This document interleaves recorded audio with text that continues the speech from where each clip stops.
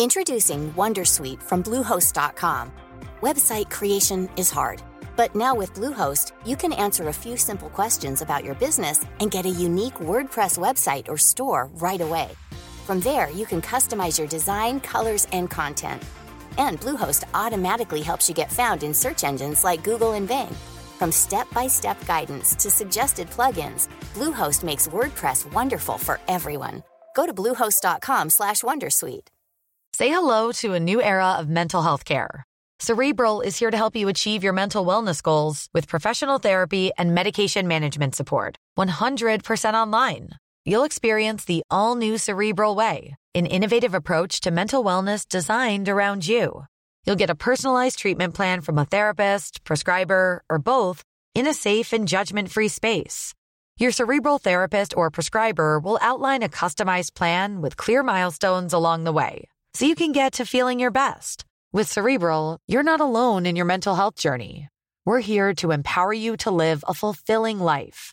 So take that first step towards a brighter future and sign up today at Cerebral.com/podcast and use code ACAST to get 15% off your first month. Offer only valid on monthly plans. Other exclusions may apply. Offer ends July 31st, 2024. See site for details.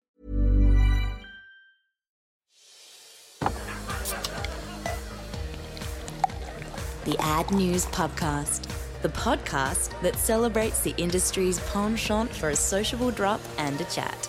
Hi, I'm the editor of AdNews, Pippa Chambers, and this is the AdNews Podcast recorded at 4th Street Studio. This is our final podcast of the year where we look back at the biggest stories of 2018. This year was a significant year of change for the industry, with consolidation being the emerging trend across all sectors, from outdoor to publishers to agencies. In Out of Home, we saw Media and AdShell come together, and the mega merger between JCDecaux and APN.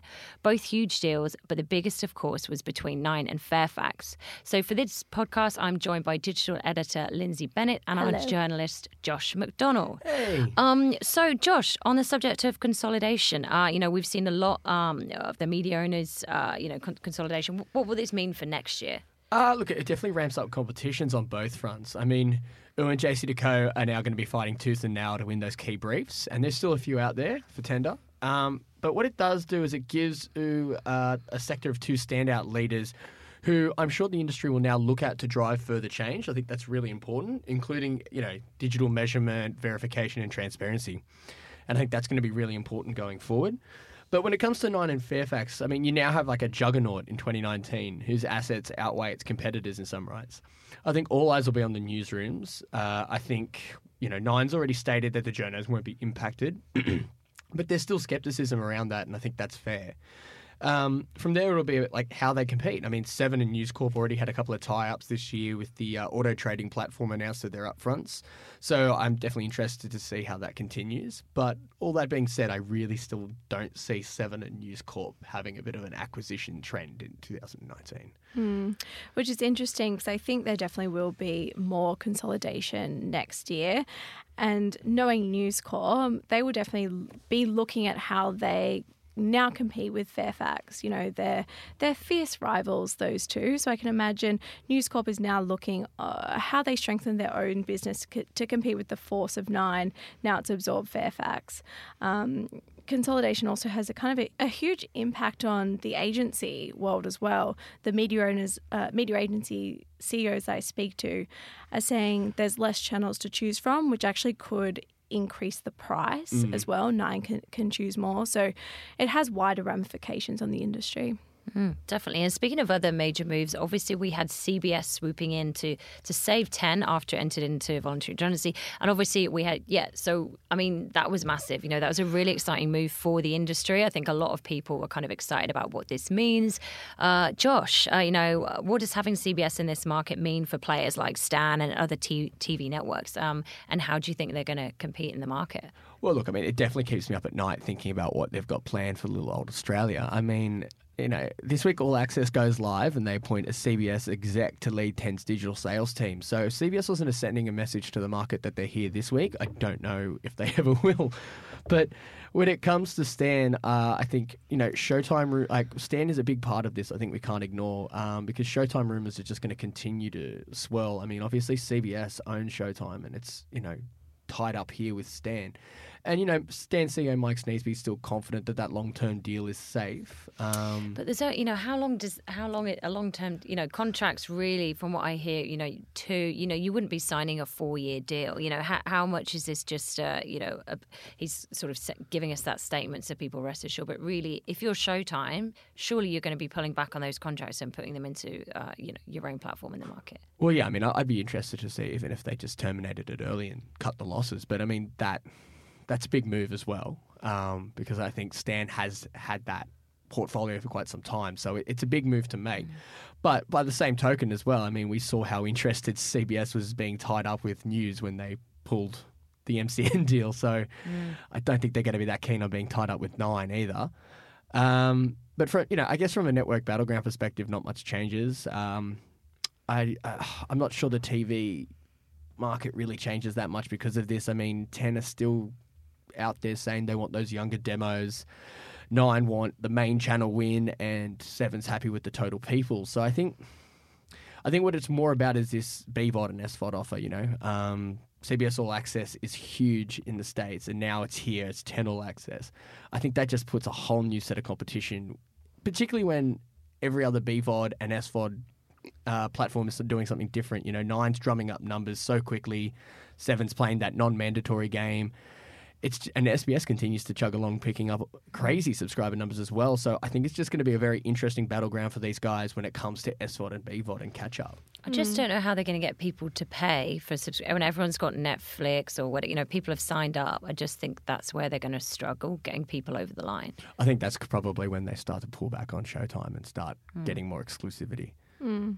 What's interesting to me is now you've got 10 and CBS with obviously more of a global offering, and 9 with the strength of Fairfax's print assets. They can go out and market and talk about being kind of a full service shop. 7 doesn't really have a unique selling point now. And we know that media agency leaders have really been impressed by the global scale of CBS, and they went on the roadshow to the US and experienced what CBS can really offer on a bigger scale. And as I said before, 9 has TV, print, digital, radio. So how does 7 stand out next year? I think for me, that would be a really interesting question to answer. Yeah, I guess, what do you think of the sports, the streaming, the digital offering? Do you think, and what were they this year? The 12th consistent in total share. Do you think they're going to keep this up, Josh? Well, it depends. Again, like anything, it has wider ramifications, and I just wonder if buyers are going to continue to believe that total people is what they need to buy, and that's where it comes down to. That's where I think it'll get interesting, is when do buyers sort of say, no, we're more interested in the grocery shopper or the 16 to 35 over the total people when we buy. Well, if you look at the digital side, the targeting is so niche on the popular platforms like Facebook, YouTube.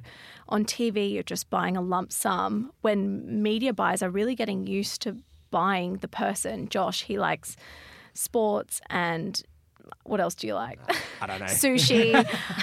They're getting used to that type of buying. So why would they, when they turn to TV, buy a mass audience? It's a question that will definitely come up. Yeah. I guess, another big move, obviously, on the owner side was the MCN split from 10, which, we know from our readers and our traffic, this was a really, really hot topic. We had, CEO Anthony Fitzgerald, he left. That was huge. He's been a long-standing, key player in the industry, very successful business, which has kind of been almost unblemishable. There hasn't really been any, I guess, kind of negative stories about MCN. It's always been a bit of a powerhouse. Then then came his exit, then came redundancies, then the split from 10, the loss of money, the loss of, revenue from that deal. What do we think is going to happen to MCN in 2019? Do we care as much? Obviously they've still got that huge title, which is Foxtel, so they are busy. They've got some great assets. But any predictions for MCN in 2019? Well, I think they're in a tricky spot. There's been a lot that we've said about them this year, but I think they're doing the right thing now by saying, well, look, here's a rebrand. We're going to refocus ourselves and rebuild. And I think that's really interesting because their strength has always been in the tech, the data, and the innovation. So I think placing some focus firmly back in that in 2019 will really, help them to accelerate back into market. But obviously, look, they have a big piece of, revenue coming from Foxtel, and they really need to focus on that. That's a huge part of the business now. And they've sort of doubled down and said, we're really going to commit to, making Foxtel work, I suppose, because Foxtel's not, in the easiest of positions either. So I think the next 12 months, there's a lot of unknowns for MCN, but they also have a lot to focus on. So yeah, and I think it's important to remember that they were successful in doing well before 10. Then the 10 deal came, that was great, but it feels that the way the market perhaps talks is that 10, that was it, that was the big thing, that was, that's the undoing of them, whereas actually they were doing great things before. So on that subject of Foxtel, many argued they were late to the market with some of their, streaming offerings and breaking up the different categories in, Foxtel Now and then the different sections and things that you could get within that. What do we think? Is their streaming business going to save them with, some of the recent changes with KO? What are your thoughts on that, KO? Look, they were late to the game, and I see why they had to be, but because they knew it would cannibalise their main subscription business and that source of revenue. But KO in the first few weeks has received a lot of praise. I mean, notably in News Corp papers, of course. And KO, just for those who aren't as au fait, how would you kind of summarise that? Sports streaming service. Yeah, a dedicated sports streaming service. Position very independent to Foxtel. Very independent. I think that's what stood out to me when we were writing about it. They're talking about it very separately. There's no mention of Foxtel. If you didn't know Foxtel owned it like we did, you actually wouldn't know that was the relationship. And driving around Sydney, I'm seeing a lot of marketing investment, outdoor, some targeting on YouTube, things like that. So they're investing heavily. They're operating it as a very separate company. It remains to be seen, but we always go back to the parent test, and my dad, loyal Foxtel subscriber, is like, yeah, I would definitely subscribe to KO, and he was looking to cancel the Foxtel subscription. So I actually had the same conversation with my husband as well. I was like, what about this? As we're trying to cut back and not stream it. And he was like, yeah, definitely sounds good. So that's good. Well, look, I think KO is something different. I'm not sure how it'll cannibalise. It may not be extensive because as they have positioned it differently, I'm sure that they're probably looking more not to target their own people. They're looking for that younger streaming, or what they keep calling the streaming generation, which is obviously the 16 to 35s. But they've got a lot to work on as well internally. They've only had Patrick Delaney in the role for about 12 months, and then they obviously had Andy Lark's sudden exit there, which left a few heads being scratched. So, we in a time where they probably need to market themselves in a really, really, nuanced way, or at least, with something different and quirky, I think this is going to be what they really have their eyes on in 2019. Not so much KO, because it's already been placed in its own, I guess, silo. So I think it's a bit safe. Yeah, certainly a lot going on in the media side. So obviously on the agency front as well, there's been, some big mergers in the last few weeks, stacks of leadership changes. Lynn, tell us about some of these mergers. What do you think's been most notable this year? Yeah, I've definitely been busy this year keeping up with the industry. Thanks, guys. Most notably WPP, which has begun the consolidation of its portfolio. First with VML and Y&R to create VML Y&R. Have to speak slowly to get that one. And most recently with JWT and Wonderman. Y&R and JWT are really globally recognised brands, but in this market and globally, they've kind of failed to really achieve what, let's say, the monkeys have done here. No one really talks about them as that being big the kind of sexy cutting, agency. the cutting edge of creativity. So they've been merged with lesser known but more digitally focused brands of Wonderman and VML. It's no surprise. Everyone's been talking about this for a while. Even when Martin Sorrell was in leadership, there was talks of mergers. But this is definitely the new strategy put in place by Mark Reed, the new CEO. If you look at WPP, change kind of needed to be made. It struggled for the last 5 years or so with its share price tanking, especially this year. And 90-odd agencies as well. Yeah, it's huge. And I struggle to even write about them. How I'm confused by it. How would clients not be? So the conversations I have, it really stems back to the uncoupling of digital from the traditional creative shops like JWT and Y&R that left these agencies kind of unable to compete in the new world order. And I think really it's the industry correcting itself. WPP has realised you need to have digital in-house. You can't be sending off a digital brief everything's digital now. And I think I've heard in market people say, oh, it's a cost-cutting measure and that's all they're after. Look, it is. They want to save money, but it's so much bigger than that. And some money will be saved, but it's actually a larger strategy of future-proofing these agencies that have no life if they can't be digitally led. TV, radio, some of those mediums, the money there is drying up. So they need to have other kind of channels that they can tap into. So that will continue to go on next year. You know, we've heard rumours of Ogilvy merging with various other agencies. We'll see on that front, especially locally with the exit of Mike Conahan. That was a major move this year. He's been in the role a long time.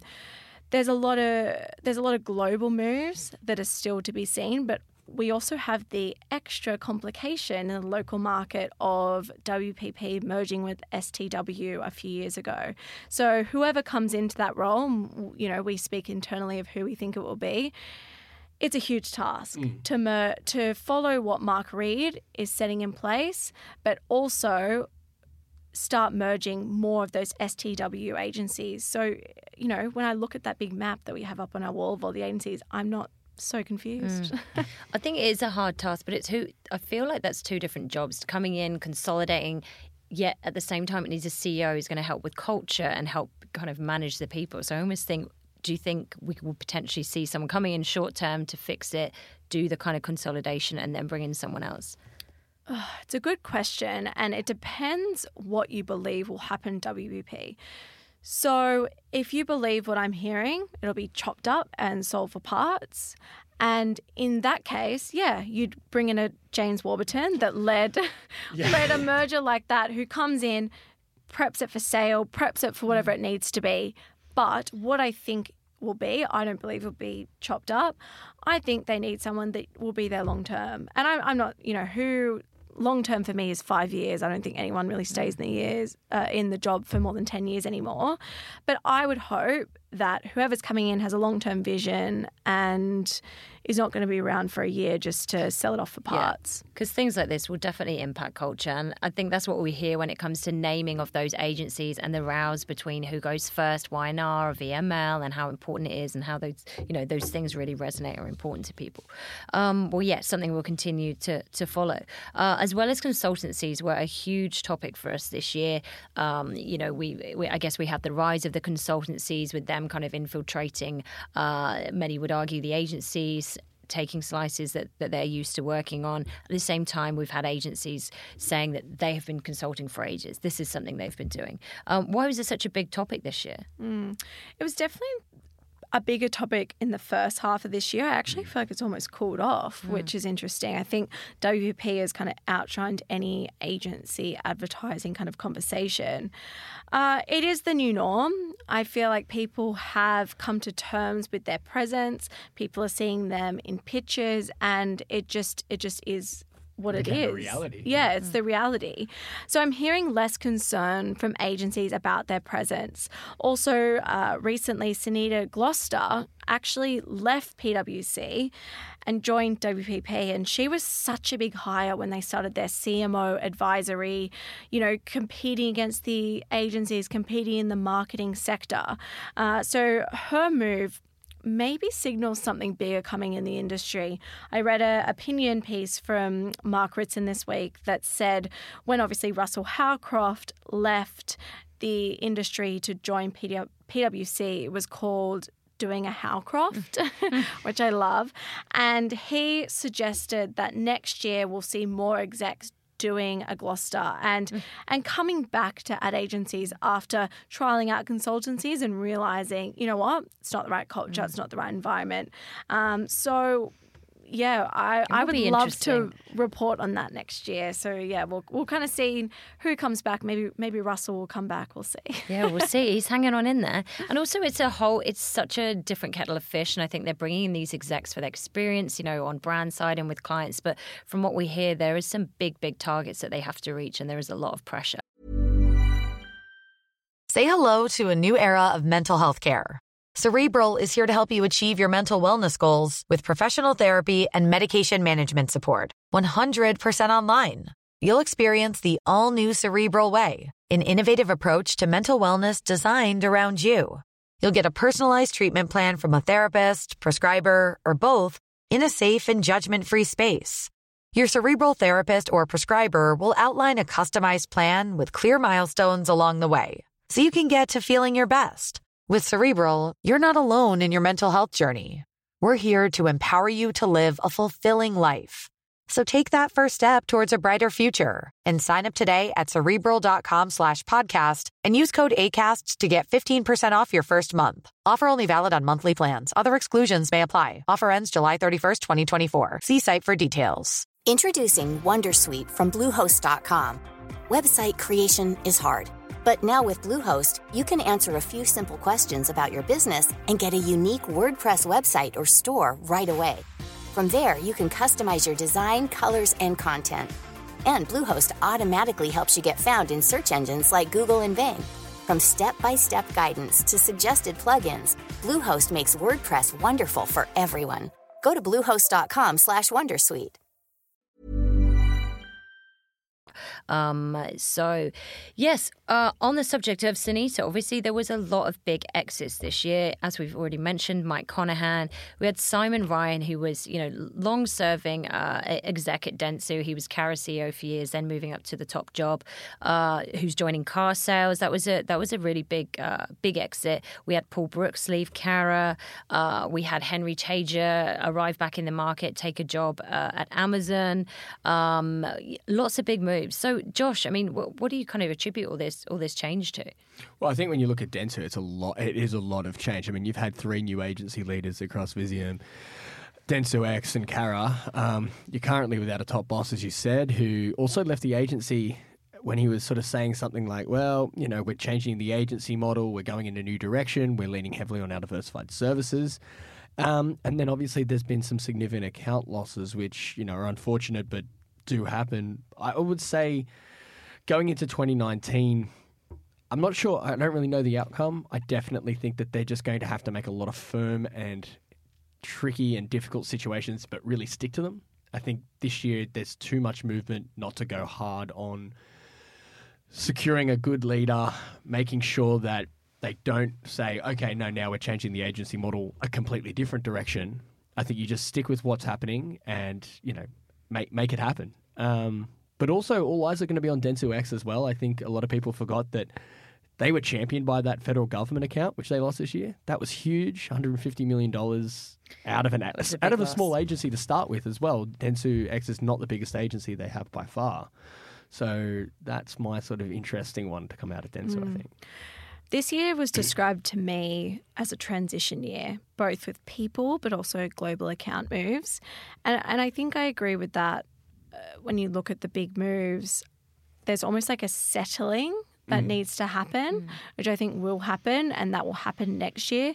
This year is the unsettling of a lot of leadership. I think that's just along with the wider change that's going on in the industry. On the Dentsu front, what's interesting is when I speak to people, they've reminded me that something like 22 businesses that Dentsu have acquired in the last few years are approaching their earnout next year. So that's a hugely complicated task to onboard those businesses. So whoever takes that role has a huge challenge. And you know what? Maybe Simon Ryan got out just in time. Yeah. Well, that's the same with the Conahan. I feel like we've got a lot of these big roles that are now free, and I'm not sure they're that appealing. And especially even if you look at Dentsu, they've had a lot of account losses, as you said, and I kind of think it kind of reminds me when I look back, I mean, not as dramatic as this, but to MediaCom when they were looking for a CEO for a very long time. They got a Sean Seymour, and he came in, did a good job, and then kind of left after a few years. I just think it's potentially going to be tricky to fill some of those roles. And maybe, people like Simon Ryan joining Car Sales, Henry Tager joining Amazon, maybe that's not a bad move. Maybe I guess a lot of these execs have maybe done their time in agencies and it's time to sort of try something new. It's a hard gig. Who would want it? I would not be putting my hand up for either of those roles. It's a challenge industry. I think the WPP role has so many global tie-ups and then also the added complexity of the local STW merger. they're very complicated tasks. So from people I speak to, definitely on the Dentsu front, everyone says it'll be someone from overseas. Yeah, that's the big news. Yeah. WPP, there's a few names that are floating around. But really, they're huge jobs, and whoever wants to get involved in that has to be hungry, has to want it, has to be up for the next few years of a real fight, not only in the organisation, but in the press. WPP gets a bloody beating. Maybe sometimes from us, but mainly globally. But also, like, they need to start making these decisions, like, soon as well. You know, I know obviously we're going into the end of the year and into the beginning of the new, but these are two holding groups that have, as you said, copped some flack this year. So you really need a leader to come in soon and step in hard and fast and be ready to take this on. Because how does that trickle down and impact clients? You know, without a senior leader for a long time, you've got to, you know, there must be ramifications. This must trickle down. Both of them down. are still in their roles, though. Yeah, so that's true. they have That some is true, leeway. actually, So yeah. I think, they both end the end of this year. But so they'll... Well, a couple of weeks, I surely think. there'll be an announcement in Jan-Feb. I think Dentsu will be early. Yeah, Dentsu will go DPP first. like to take their time on things. Yeah, but got to get it right. We're all watching. And I guess the pitch cycle did not slow down. Perhaps not as many big accounts were up for grabs, but a trend was obviously the global pitches, like Amex moving its global media account to Mindshare taking out global media from Mondelez. On the creative side, WPP lost its biggest client, Ford, and Publicis picked up Mercedes-Benz. Feels like increasingly there's just so many global pitches that are just ripped out of the hands of our local agencies. You know, do you feel there's been more global pitches? Because it seems like it. 100%. It's definitely a conversation I'm having in market. They're becoming more frequent, which is concerning for the Australian market just because of our size, and we're an expensive market because of our size.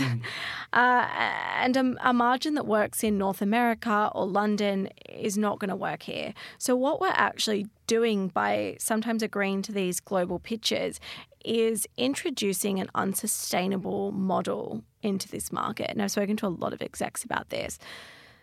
HQ says, we're taking this account, you'll be on this margin. Australia goes, our margin needs to be 5% higher. They go, too bad. It's a holding group P&L that you're working into. Yeah. And at the holding group level, it makes sense. But here, it doesn't. And the conversations I'm having is, you might kind of win a few free kicks when you have more of a network model. But Australia doesn't have a lot of sway in the negotiations, and it doesn't actually bring a lot of joy to local agencies unless you're winning something for free. Well, I mean, the pit's right as well when you get them taken away from you. And I suppose that's always going to be the case. It is a cycle, so it comes around and goes. But I think, what's the solution? Like, does Australia have to become a market in its own right then? Like, obviously you said we're small and expensive. How do we separate ourselves from a global pitch? How do we... It just feels like it's out of our control. It's out of the control. But I mean, I think all you can do is, which is what I think a lot of the execs say, which is just take the punches and really work hard on winning those lucrative local clients who you can sort of control the margins with, and you can have those, like, I guess, deeper conversations with to explain how our market works. Yeah. But I'm not sure anything's going to change in the short term, but I really hope that there can be some sort of solution in the long term. There's pockets of interesting agencies fighting back, or not fighting back, but maybe not participating in the global pitch race to the bottom. WPP has definitely raced the bottom. Sorry, not raced the bottom, but they've gone after those global pitches. Maybe so has Publicis. But if you look at Omnicom, let's say DDB, all of their clients largely are local clients. Same with OMD. A lot of them are local clients. So it's actually investing in those local clients rather than chasing global clients, which are great for the network, but as I said, not great for Australia. Yeah. So we haven't really touched on the independents here as well. What was the pitch the other day? And it was they didn't want any big networks involved. You know, is this something where indies going to win out? Are they? You know, where are they? Where are they? Yes, that was Bega. So Bega decided they don't want to work with a holding group after their relationship with Cara. And they appointed Tinkerbell, but it was an independents-only pitch, which to me was so interesting. Yeah, that's pretty key. Because that really shows how much some clients are frustrated by the various politics within a holding group. And it's hugely beneficial to indies. I think we'll see that continue to move forward. Also, there's a huge trend towards the reintegration of media and creative. And if you look at who can do that, it's the likes of Tinkerbell. Whereas, in comparison, agencies like TBWA, DDB, they're part of a wider network that need the media businesses to thrive. Same with Group M. You know, they don't want to cannibalise their media offerings within the network, so they're not going to start doing full service as much as they would like to, which puts indies in a really good place. And maybe we need more of these brands like Bega, these local brands, to be calling these independent pitches. You know, if they want us to help support them as a local brand, maybe it's time that they now give back to our industry and kind of maybe focus on the independents. So obviously we had a lot of big accounts up this year. Just at a glimpse, who would you say were the biggest ones? On the creative side, AdNews revealed this week that M&C Saatchi had taken out the Tourism Australia creative account, which is actually not a huge spend for how much hype it gets, but it is such a high-profile and prestigious account because of the global kind of significance it has if you look at the Dundee work that was in the Super Bowl. And Publicis' Digitas took the account on the digital side. Other kind of creative appointments was Virgin Australia, which moved from Clemenger to DDB. Amazon, which elected TBWA and Ogilvy, which they never announced, but we know because Amazon cannot talk to the media. Another huge account, but not actually a very interesting pitch, was David Jones, which actually moved away from their creative agency in favour of design agency Maud. And there's also a few other big ones to be announced. Defence Force is a few weeks away, same with TAC. So yeah, I mean, it wasn't a year of huge accounts, but there were some interesting ones. And if you look at David Jones moving to a design agency rather than appointing a creative agency, previously they worked with TBWA. It's quite an interesting shift to see if that trend continues, moving away from the big shops to something smaller because they took a lot of things in-house. And is that also because David Jones don't do that big TVC anymore? I think they've traditionally said they've pulled back from the TV ads apart from the big clearance or the sales. You know, maybe that I guess that works, that fits, it's more in line. Yeah, definitely. And I think that's where creative agencies are reinventing the wheel at the moment. TV budgets are not as much. Historically, that's what they relied on. But TBWA, for example, to hold the David Jones account, they needed to have a design agency. So I'm sure after that, they probably like, you know what we need to do? Build this type of different offering for the next fashion client. So while the accounts weren't huge, they definitely showed where the industry is heading. And media pitches. Everyone loves there's a few big budgets out there. Josh. Everyone likes to read the dollar signs. Yeah. The biggest fish of them all, I've already mentioned it, was the federal government account, but $150 million in billings, and what a win for UM. And on that point too, what a year for UM. Let's just go through them. FedGov, Nestle, $50 million. AGL, another 23. Amex in a global. A cheeky Heineken account for $3.5 million and consolidating their Lion portfolio. All this year under Fiona Johnston, who's only been there for over a year. Like, it's pretty big for UM. And I think the old adage goes, heads down, bums up for 2019, right? Like, I mean, don't let anything slip. But then you've got some of the other big guns with Suncorp slinging at $70 million account over to OMD, which is huge. Publicis nabs GSK in a global win alongside Luxottica this week, which does Ray-Ban. And then M2M, they drove away with Hyundai. I got to use that pun for $51 million. I'm pretty happy with that one. And then Mindshare scores itself that $40 million Mondelez account. And then obviously there were other stuff. There were more government account wins. Initiative got themselves a seat at the table for WA, which was $60 million. And Starcom scored the Football Federation of Australia account as well. But then, don't forget about people like Havas as well, who had a slew of retail client wins. And they also took on the challenge of working for Foxtel's KO streaming service, which we discussed. And then obviously those key retentions like Disney sticking with Dentsu and Officeworks with Initiative. But how fun has the carousel been this year? Yes, Like, holy hell, look at all that money. It's definitely kept us busy. And there's still a lot of pictures still out there. Hopefully, we'll get to hear more about them before Christmas. So, and obviously, there was also the subject of the some of the big One models, the Publicis One, and we can't get it all into this podcast. But looking ahead, and also for 2019, we think radio is going to continue on that big trend. Media spends up. Same with out of home, successful channel. We've got. I mean, they're both making money and they're projected to, take another 2% of media spend, which is so impressive. Yeah, I mean, really impressive. Don't change what's not needing fixing. It's pretty simple that out of home have obviously, been on a great run this year, but radio's, done some amazing stuff. Nova on a merger and acquisition run as well, got their events, their esports, and I think you'll see more of the same for them in 2019. Yep, and then publishing-wise, again, another year with a few chops of publications. Sad but inevitable. Print, does struggle and has struggled for certain publications. Linz, a bit of a recap of what we lost this year. Yeah, look, there was a few cuts, as always. Actually, both were Bauer and Pack Mags, the biggest magazine kind of businesses in Australia, were on the quieter side. But that said, Bauer still closed its Cosmo title. It sold off a number of its titles, like Australian Geographic, and it merged the teams of Harper's Bazaar and Elle. But compared to 2017, they actually had a much quieter year, both Bauer and Pack Mags. Of course, Bauer unfortunately had the Rebel Wilson lawsuit, which made global news due to kind of her celebrity status, but also because of the implications it had for other publications on defamation payouts. Yeah, defamation law would have been blown out of the water. I mean, like... It was like $4 million plus what Bauer was ordered to pay. So it definitely had other publishers sweating.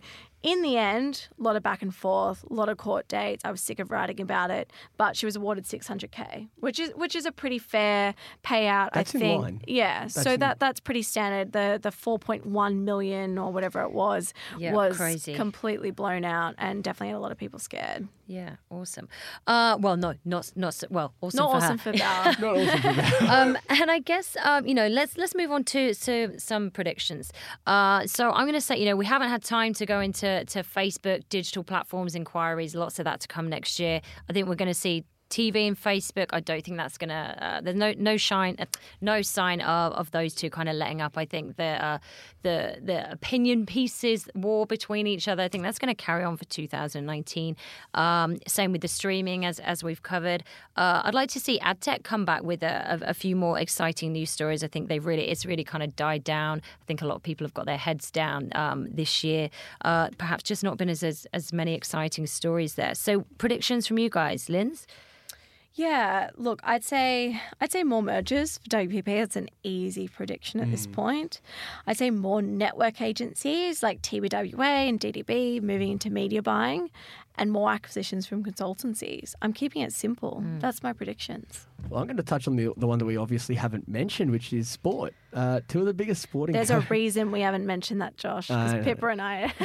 And we also haven't... Well, I'm going to catch myself about it We're not sporty. I mean, but cricket and tennis swap networks, that's huge. And I'll only touch on it quickly, but I'll seriously be watching out for 9 to see if they can ace with the Aussie Open and see if 7 and Foxtel can, obviously hit that coverage for 6. I'll say this much. I mean, don't expect to see me anywhere but the couch. There might be a bit of working from home during the test games, I think, just to see, for research purposes, of course, how that coverage works. But I suppose from a prediction point of view, I think they'll both actually have a really challenging year. I don't think this is going to be easy. I don't think this is a walk in the park for either network. There's a lot of kinks to work out, and I think there's a lot of Australians out there who take sport way too seriously, but they're always the loudest ones. So you got to watch out for, I suppose, what they say. But the other is obvious. I expect Nine, and JC2Co to just bed down their businesses rather than, go out to the market with statements of grandeur to say, we're here, we're ready. I think it's about getting the platforms together, the tech stacks, the culture creation, all that exciting stuff that they'll just have to really work on in the quiet, I think. So, yeah, that's my predictions. Awesome. Okay. So that's it from the Ad News editorial team. Thanks for listening to the podcast. And Hi, I'm Kara Berry, host of Everyone's Business But Mine, and I am an all-inclusive addict. Enter Club Med, the best all-inclusive for you and your family. With resorts worldwide, from their family flagship resort, Club Med Punta Cana, to their only mountain resort in Canada, Club Med Quebec, they have everything you need to relax. With their 20-plus sports activities, wellness programs, you can dine on delicious cuisine and make memories with your family. So book your next getaway with Club Med. Visit clubmed.us or call 1-800-CLUB-MED or your travel advisor. we'll see you next year. Bye.